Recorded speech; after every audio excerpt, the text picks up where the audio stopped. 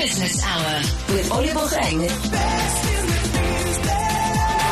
OFM. So FNB understands the unique challenges that are faced within import and export businesses. Thereof, their trade finance offers are structured to ensure unique transactions for both importing or exporting, and they create tailor-made solutions to suit your business needs. I have the pleasure of being joined by Jeremy Doveton-Helps. He's the brand engineer and events director for the popular Kamers makers, who will let us in on a bit more regarding their journey to success. Jeremy, such a pleasure to have you on the OFM Business Hour. For those who don't know, please can you tell me more about Kamers makers? I can, Libo. We've actually done 2 shows in Bloem, funnily enough. The last one was a couple of years back. Essentially, this is our 20th year. We started in 2003. It was an idea born with 4 women in Stellenbosch who were either creative or worked in the creative space, had friends who were artisans, either potters or ceramicists or painters or clothing designers, etc. And, if you rewind back, South Africa was a very different place 20 years ago. There was pretty much no social media. There were very few markets. We tend to take, the sort of neighborhood goods markets almost for granted now. There's one around every corner. There were hardly any, in 2003. So these artisans basically had nowhere to sell their products. If you didn't have a big backer behind you, if you couldn't afford to sign a 2-year or 3-year lease on a fancy shop in the V&A waterfront or your local mall, you kind of had nowhere to go as a very small starting entrepreneur, irrespective of how talented you were. So they decided they were going to do a market, a Christmas market. It was in the run-up to Christmas, and they had about 30 makers, and they said, right, we'll get them into a really cool space and everyone will bring their stuff and we'll all make some money. When they started looking at a venue, they had no budget, obviously, because they were essentially just 4 girls from Stellenbosch who had an idea and eventually realized that they were never going to be able to afford to hire some fancy venue. So they had the idea of taking literally all the furniture out of one of their houses. They filled the rooms, the empty rooms, with makers. Hence our original name, which was Kamers for Geskenke. Geskenke, obviously, because it was a Christmas show, and the Kamers were the rooms in someone's house. And they got about, I think they had in the end 34 makers. They got about 800 shoppers, and everybody made a bit of money, and they thought, this is a good idea, we'll do it again next year. And they got more people and more people. Then someone from Pretoria said to them, hey, we came down, we saw this show, don't you want to do one up there? And once again, they used the trusted formula, and they went into someone's house in Irene and ended up getting arrested because they blocked the traffic in the entire suburb because 4,000 or 5,000 people turned up. And that's, I think, when they realized, we're onto something here. Yeah.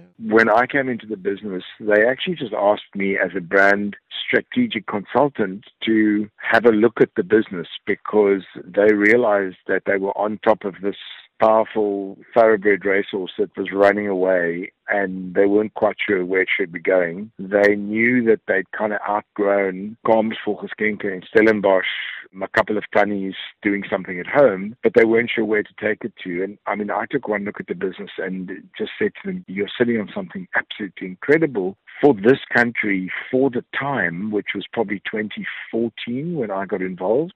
Fast forward to last year, where we had over 60,000 people through 6 national shows and serviced probably in total 350 makers. Now, what we mean by makers is artisan entrepreneurs, so small, talented businesses, sole traders, anyone who's got something beautiful that they've made and they are trying to sell. So what an incredible initiative with a fascinating backstory. Thank you so much, Jeremy. What are some of the challenges do you often encounter in this particular business sector? The single biggest challenge level was really, when we started, there was a real stigma attached to local. The phrase local is lekker has always been around, but it didn't really mean that much outside of Cook Sisters and Biltong and Fairleys. There was still a massive feeling completely throughout retail that if it wasn't Italian or French or to an extent, New York or LA, it wasn't good quality, it wasn't trendy, it wasn't something that you wanted to be seen either using or wearing or driving, whatever it might be. So that was the massive, massive challenge, for a small business to try to shift that massive elephant out of the room in terms of just because it's made in South Africa, it doesn't mean it's inferior. And we've done an amazing job of that, I think, but we've done it with the help of South Africans who really have turned a corner in the last, I would say, 10 years and certainly the last 5 years, realizing that it's actually quite cool to buy local and you don't have to compromise on quality and durability of stuff. And we can make products that absolutely stand next to anything that is made in Florence or Paris or New York or anywhere else. So that, I think, was one big challenge. The other challenge was really just keeping self-belief going, that this is going to work and people do want this. And when we have a hurricane at Webersberg, one Stellenbosch, and an oak tree falls down and smashes one of the marquees and we have to close the show on our busiest day, you wake up the next morning and say, we stand up and we go again. Because as an entrepreneur, that's what you have to do. There's no rosy tinted view of being an entrepreneur. It is the best job in the world, but it's also the hardest job in the world. And you have to be pretty tough. Yeah, and I think in South Africa you have to be especially tough considering everything that we experience here. Well, Jeremy, what are some of the factors that you attribute to the success of the business and who has been instrumental in helping you to grow? Look, the people of South Africa have helped us to grow. That's the one thing that we are incredibly grateful about, is that, as I said in my last answer, people really did embrace the fact that there were talented people making good products right here in our own country. I think the factors is that I'd love to say we were incredibly astute, and I think to a degree we may well have been, but we were also very lucky in that we were the right platform at the right time, in that what I call the brown bag generation, which is this a whole new, probably in the last 10 years, maybe longer, a generation of consumers who don't necessarily want mass, cheap plastic stuff. More and more people are becoming aware of where was this thing made, how was it made, why was it made, who made it, what are the impacts of it being made. That is kind of an upper class privilege to be able to consider that. The vast majority of people in this country just need to put food on a table and try to afford shoes for their feet and have to buy whatever they can afford. But I think what we've managed to do is we've managed to bring the price down of local stuff, and certainly people have embraced that. In terms of partners, look, this is an FNB insert, and they are our partners, and they've been fantastic partners in terms of we had various experiences with various banks down the years, and it was kind of the way banks always were, very big, very difficult to sway in one direction or another away from corporate policy, quite impersonal in the sense of you speak to a call center and you go through this and you need to fill in 7,000 forms and et cetera, et cetera. And when we started talking to FNB, they talked a really good game in the sense of, how can we help you bank? We are all about technology. We are really trying to do things differently. We are 100% behind the entrepreneur. And I sort of, with my cynical old brand marketing head, said, yeah, okay, that's a spin, great, got the sales pitch. Have you got a farm in Adley Street? You can sell me as well. And then when we started working with them, they really did deliver. And, they've never said no to anything. They've questioned stuff and, we come up with crazy ideas and they will always say, okay, let's think about it. Let's look at it. And some things we've come at from a different angle because with their guidance, they've said, look, that's not going to work within regulatory structures or et cetera, et cetera. But what if we try this? I mean, they've created some unique products specifically for our makers, really aimed at an entrepreneur who doesn't necessarily have 10 years of bank records and a house they can remortgage, et cetera, but has a dream and has talent to back that dream up. But the one thing they don't have is money and a credit record. And with FNB, we've managed to find some really creative ways to help those people. So it as we stand, 2 to 3 years down the line, definitely FNB have been a huge force for us in terms of just standing underneath everything else we're doing and backing us up and backing up all of our makers. That's wonderful. I mean, Jeremy, you've provided us with a glimpse into your transparent and I think supportive relationship with FNB. What would you say is the importance of having a good relationship with your bank in growing the business? Look, I think particularly as an entrepreneur and a small entrepreneur, I don't think you can overstate how important access to funds are and it's not just about who can lend me 50 grand so I can buy the leather to make my summer range of shoes. It's someone who will advise me, who will be there, who will listen when I need to chat, who will, when this thing called load shedding, which 5 years ago nobody ever envisaged on the economic horizon, suddenly this thing is here. It's a completely rogue variable. And to keep with the example of the shoemaker, someone who's making really beautiful shoes, but they're selling 50, 60 pairs at a Kamers show, and they make themselves maybe 60, 70, 80, 100,000 rand. Half of that at least goes back into stock for the next Kamers show. They have to pay rent on the studio where they work. They have to pay their staff who work for them. Maybe they're trying to train people up.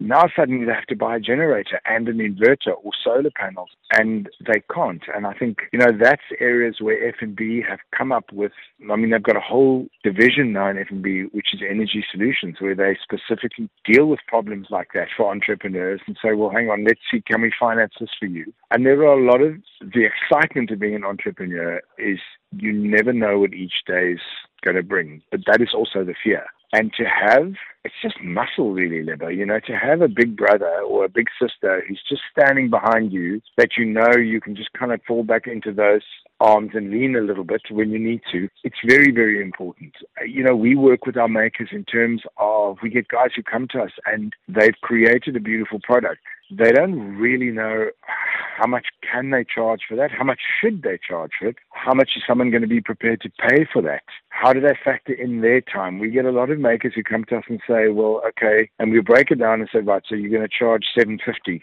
for these shoes. Okay, break it down for us. And I say, well, my leather cost is $380. I have to buy the soles in pre-made, and those cost me $195. And then you suddenly say, okay, so $750, you're sitting at 738 rand. What about your time? And they look at you and you say, but that's where you're going to make money. People are, yes, they're buying a pair of shoes, but they're buying your pair of shoes. So there's a value to your talent, to your craft, to the time you've taken. And we'll say to them, how long does it take you to make a pair of shoes? Well, maybe sort of 2 days per pair. Well, that time literally is money. And if you're not charging for it, all you're doing is working for your leather supplier and your sole maker. And that's the kind of conversations that a proactive bank will have with small entrepreneurs and say to them, this is how you structure your cash flow. This is how you need to price things so that you don't make 500 pairs of shoes and at the end of a year you look around and you haven't got any money because all you've done is make other people rich. So I think one can't understate the value of having a bank that you can trust and, to have a human rather than, as I say, a call center. And, FNB they allocate a proper business manager. It's not a business card on a cell phone. It's someone who actually will come and see you and talk to you and gets to understand you and your business and how you work. Because the thing about an entrepreneur, particularly an artisan, in other words, a creative entrepreneur, is every single one of them is completely unique because they're making different products. They're working in different ways. They have different circumstances. They live in different places. We've got some of our makers everywhere from Worcester to Magoebaskloof to one of our makers, Miss Millie. She makes the most beautiful stationery. Her husband runs the anti-rhino poaching unit in the Kruger Park, and she literally lives in Skakuza and makes her stuff inside the camp at Skakuza in the Kruger Park. In closing, what pearls of wisdom would you impart with other aspiring entrepreneurs who want to follow in your footsteps and those of Kamers makers or that of Kamers makers? The first thing is there are no shortcuts. We get a lot of people who come and they've got an idea and they want to make $1 million in their first year because watched The Apprentice or they've watched whatever or they've seen this or they saw something on YouTube, and there are no shortcuts. The second thing I would say is passion. Passion sells. If you do what you love, if you find what I call your sweet spot, in other words, that thing that kind of comes naturally to you, that you almost do and your friends look at you and say, yo, I wish I could do that, or how do you do that so easily, or yo, you're so good at that. That's what you should be doing, not becoming an accountant if you can design the most beautiful dresses because your parents decided you need to be a dentist or an accountant or a lawyer.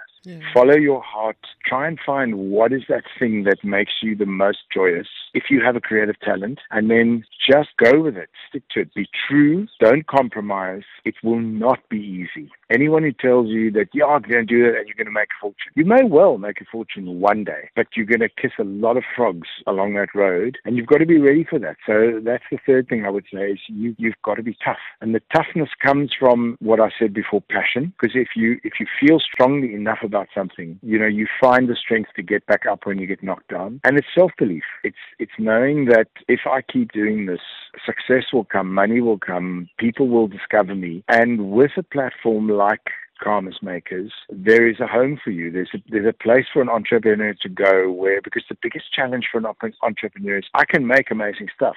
How do I get customers? Where do I find? I can't go and walk up and down the street, with a tray trying to sell my jewelry. How do I communicate? I've got social media, I've got an Instagram account. That kind of works, but I need credibility. And because Kamers has got such a good reputation built up over the 20 years for good products, for quality products, for stuff, for honesty, and for the integrity of the makers, in other words, what they say is actually, on the tin is kind of what's inside. If you can get into Kamers and you can sell your stuff on that platform, you're immediately a step ahead in the terms of people will take you credibly because you're at Kamers. So, they wouldn't be here if they were making rubbish kind of thing, because Kamers don't sell rubbish. So I think it's taken us a long time to build that cred. So as a new maker, if you can come to us and you can meet the criteria, and it's not easy, we are tough, and we're tough for a reason, because we're only as good as our last show, and that last show is only as good as the 150, 160 makers who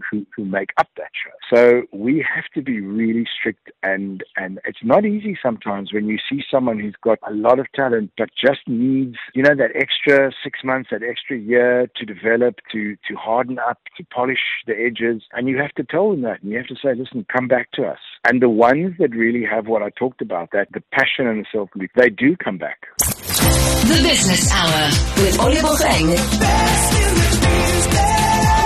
on OSN.